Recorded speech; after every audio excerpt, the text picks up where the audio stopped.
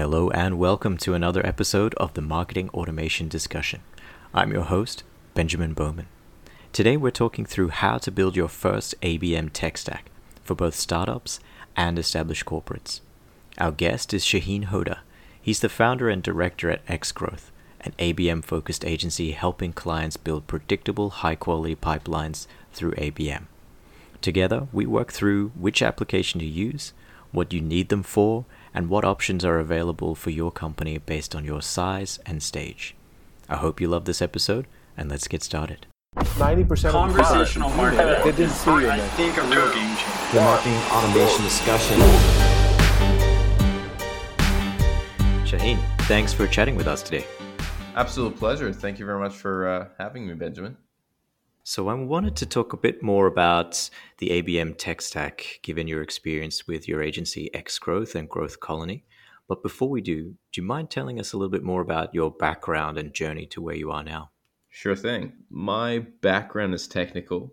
I'm an electrical engineer by trade and have gone through multiple different revitalization stages until I got into marketing. So I was in development of technology stack for construction companies. Then I got into software development and into analytics, and analytics into marketing, and from marketing specialized in B2B. That's the short version of it. And just to get us started, as we were talking about before the recording, ABM hasn't really caught on or become as popular as some of the other approaches like inbound.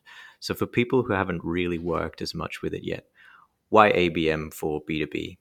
Yeah, you're right. ABM is probably, in terms of being in the big picture, is probably 5 or 6 years old. The terminology itself is about 15 years old. So ABM is account-based marketing is basically taking a different look at B2B. Over time, inbound, especially in high ticket item sales and complex sales, inbound marketing has started to not give the results that people are looking for, and that's where account based marketing came in. Where in inbound you usually have the strategy where you're marketing to a big audience. You're basically casting a net. You're putting your content out there, and you're hoping that the right people will find it and therefore contact you. Where with ABM, you have a set list. You have, let's say, a list of 50 accounts and 50 companies, and you create a marketing strategy around that. And that's really the gist of ABM and what ABM is. So for people who have shiny object syndrome, they might want to jump on ABM straight away. But when would you say it's not the right choice? When is it, not a good fit for an organization? ABM is not a good choice for an organization if the lifetime value of a customer is too low, right? So if the lifetime value of a customer is really under $10,000, you don't want to bother, right? It is because ABM is costly. ABM is all about personalization, and you might spend. There are instances that a company might spend $50,000 on an account, and that translates into a multi-million-dollar deal. But the reality of it is, if you're selling small ticket items, ABM would not be a good strategy. Right. Is there any room for a bit of a hybrid approach where you would use a bit more of a traditional inbound method or a wide net approach together with ABM? And would any situation sort of work? Yeah, absolutely. I mean, there are so many companies that have multiple go-to-market strategies, right? Where they have their traditional demand gen strategies in place, and then they have ABM. And also, you gotta keep in mind that because ABM is a little bit younger compared to some of the other marketing practices, there are companies that are practicing demand gen and inbound marketing, right? So you can't just all of a sudden shut that whole system down and say, we're going to restart with account based marketing. So in a lot of situations, you see that companies have two go to market strategies for one product. One component is focused on inbound, and one is focused on ABM. So definitely it's possible. So imagine we've decided to change or update the organization's tech stack to support ABM. Where do we start? I think with regards to ABM tech stack, there's probably four steps to it, right? The very first step is you want to automate your sales, right? You want to automate the way sales reaches out to the accounts that you're targeting. That's usually in the industry known as sales engagement platforms. Combining that with another tool, another category of tools called sales prospecting tools, and that's the first step, right? Where you are automating the way you're sending out your emails, you're automating your outreach. These are tools in this space. When you're looking at, if you're a smaller organization, you're probably looking at outreach as a sales engagement platform, which again allows you to automate those emails that you're sending out, combined with another tool which is like a sales prospecting tool like Lucia, where you can extract information and data about the prospects that you're sending out. So their email addresses, sometimes their phone numbers, whatever it is, right? So that's the first step. The second step is, okay, so we've created a system and a process, and we've implemented a tool for sales to reach out to these accounts that we're targeting. The second step is, all right, now we want to know a little bit more about these accounts. So we want to generate a little bit more insight. Are they coming to our website? What are they searching for on the web? So that's the second step, where you are using intent data, and usually this intent data is IP based.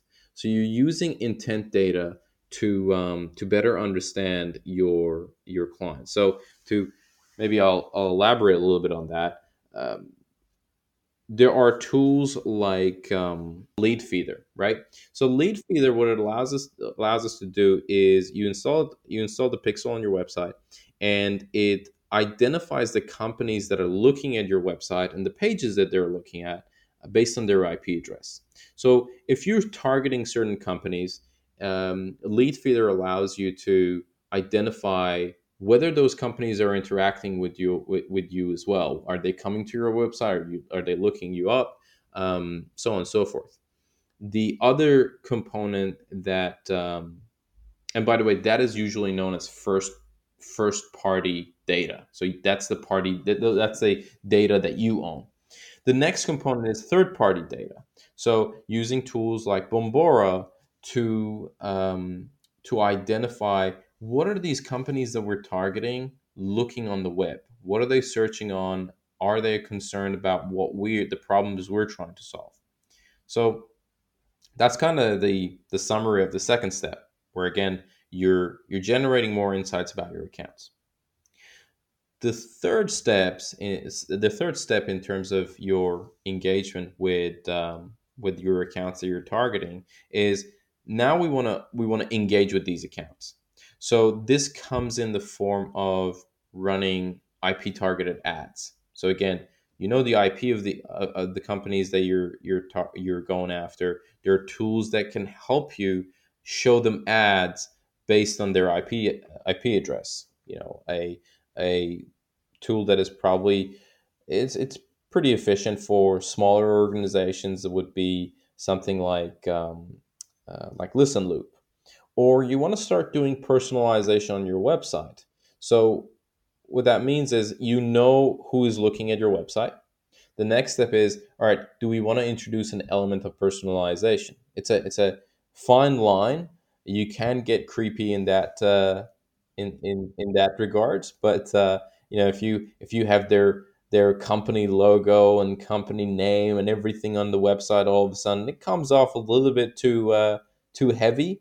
But you can definitely introduce certain amount of personalization, such as, if they've looked at your website multiple times, then you can optimize them. In the third or the fourth time, your case studies are a lot more visible, because they're obviously, the intent from their side is a lot more. Your pricing page is more visible. So those are the other components that you could personalize for those accounts. So that's really the third step, where you start to engage with the accounts that are coming to your website. The fourth step, and this goes hand in hand with the maturity of ABM, is when somebody starts to look at some of the juggernauts of ABM, some of the big tools that kind of encompass all the things that we talked about. So these would be like Terminus or Demand Base or Engagio, who who kind of put everything together, and the price tag also shows it. So they're not a great solution or a good or even a good solution for early stage startups who are short on cash. If you've raised capital, that's a different story.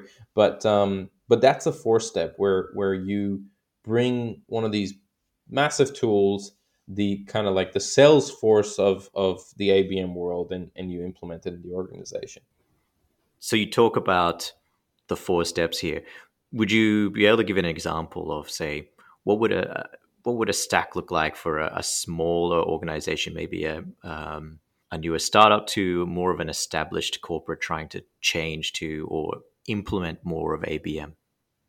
A startup would probably go so in that for the sales tech stack, right? Startup would probably look into something like Outreach for their sales engagement platform. There are a few other ones, but Outreach is really by far the best one out there. Then for sales prospecting, you'd probably look at Lucia or Lead IQ. Then reverse IP lookup, Lead Feeder is a really good platform that gives you a lot of information. Third party intent data, that's an expensive one for companies. So if somebody has the budget, then you probably looking at Bombora is probably the best one in the market. And as you progress in terms of IP targeted ads, you probably want to look into Listen Loop. That's a tool stack that's really good for startups, and it would kind of stop there for startups, right? I wouldn't go any further than that for a small organization. But with a big organization, it really depends. It depends in the technology stack that they're already using. If they are a big investor, they've invested a lot of money in Salesforce, for example. You probably want to look into tools that integrate with that. So instead of Outreach, you're going to go with SalesLoft, which is designed for Salesforce. So big organizations, it really depends on their technology stack. But in a lot of situations, you see that they straight go for the big players in the market. We're talking Terminus and Demand Base, because these platforms kind of give it to you all in one. They're very expensive, extremely expensive, tens of thousands of dollars a year, but it puts everything in one place. And in a lot of situations, they have integrations from some of these tools that I've mentioned. They don't, you won't see it, but they're definitely there. They won't openly talk about it. But yeah, for a big organization, it really depends. Coming back to the four steps, some people listening may not actually understand what a lot of these tools do. So I've worked with some organizations where they're looking at ABM and they've never even heard of an automated outreach tool or don't understand how it works. How would you describe each of these steps and what their major function is? So the first step is you need to enable your sales team and automate that process so that they can reach out to the accounts that they want to reach out, right? This could be through email, this could be through any channel that they're going to utilize, right? So that's the first step, automating your sales outreach process to some degree. The second step is identification and generating insight on the accounts that you're going after.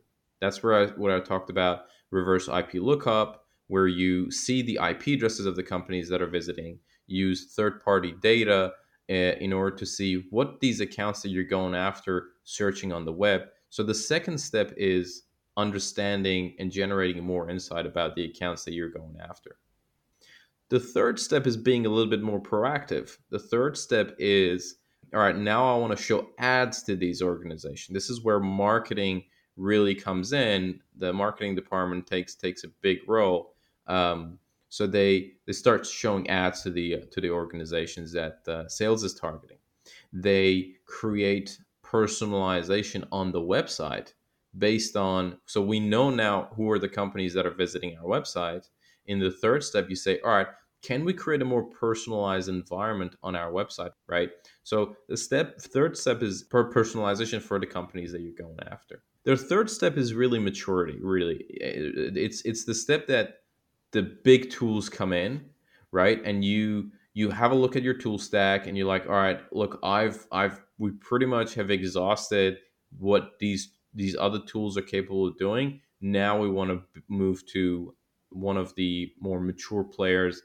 Yes, we're going to pay a lot more, but the efficiency and time that we're going to save and the efficiency that it's going to bring to the table is worth it. So the fourth step is really looking at those big tools like Demand Base and Terminus, and incorporating those in your organization. And at that stage, ABM is a pretty mature thing in the organization. What would you say are some of the pitfalls people get into when they're trying to build out their stack? I think the biggest challenge for people, look, we're all guilty of this, right? We love a shiny tool. We love tools in general as marketers. And this is a big challenge for companies who look at ABM as something that a tool will solve, right? So it's just like a CRM. Your sales is not going to improve, or your customer experience is not going to improve by you just putting a CRM in place, right? That's never going to happen. And it's the same thing with ABM. If the company doesn't have the maturity, doesn't have that account based lens of looking at things, because you see, in account based marketing, things are going to be slower. You're going to be generating less opportunity, less number of opportunities. There are going to be more qualified opportunities, but it's going to be a smaller number. It's also going to take a while for these opportunities to come about. So if the company doesn't have the maturity, if it hasn't gone through that change management, what tends to happen is they jump at implementation of tools too early. And the next thing that people say is, okay, 6 months down the line, it didn't ABM doesn't work for us, right? Because ABM is associated with. On the reverse side, do you see any good role models out there of, for example, a fresh startup or a really established player implementing ABM in a really good way? And is there anything that we could learn from these people? Yeah, I think there are a few. I think what you're going to see, some of the best practices that you see right now in the market come from organizations who preach about ABM, right? So you would see, for example, Engagio is a good example. Topo is they're not a tool platform, but they're a consultancy for ABM. They're like a Gartner for ABM. Outreach again is a great example. Clutch.co, the directory is a good example. The first thing that I want to point out is it's really hard to see ABM from outside, right? It's like an iceberg. There is just so much that happens and you only see the tip of the iceberg. But Clutch, for example, did these campaigns where they wanted agencies and service providers to advertise on Clutch. The value prop being, you're gonna get more clients, you're gonna be much easier to be found. So what they did as a result was they identified the agencies that they want to target, and they sent them a very beautifully designed maze. We're talking like a big maze. We're talking, like meter by meter, right? And it was thick. It was in a glass box, and you could see the maze. And the whole story was that they would put a mark, and you said, and they would put the logo of the company at the beginning of the maze, right? And they would show that there were so many ways. In the center of the maze was the customer. There was so many ways to get to your customer, and it's extremely difficult for you to get to your customer, for your customer to get to you. And then there was one path that they highlighted with red that was the easiest way to the customer. And the message was that clutch is the easiest way to the customer. Now, really interesting way to imply that, very engaging. It looked really good. You could hang that on your wall. That's how good it looked.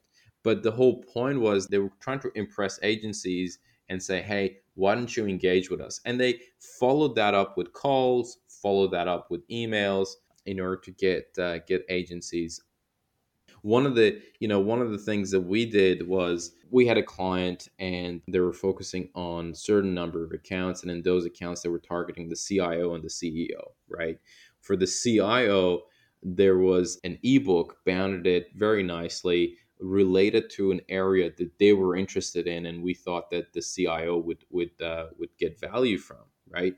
Send the ebook to them, printed, and with that there was a letter that said we also contacted the CEO. For the CEO, we sent a box of cupcakes, right? And the cupcakes on top of the cupcakes it said Google your name.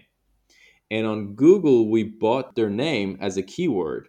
So there was a landing page waiting for them. So when they Googled their name, they would see our ad at the very top. And when they would click on it, there would be a landing page with the company logo and our client's logo. And there was a video over there saying, "Hey Benjamin, thank you so much for coming through. Hope you enjoyed the cupcakes," and then going into the pitch. That's just the tip of the iceberg. You don't see all the preparation, the coordination that you needed to have in order for sales to send the right email, the automations for it to be in place that they don't go off at the wrong time. All of those components is so detrimental if you get it wrong and very hard to get right. It's an interesting point when you bring up these sort of clever ways of being really creative. Have you seen anyone leverage more of an automated approach to that creative point of their ABM campaigns?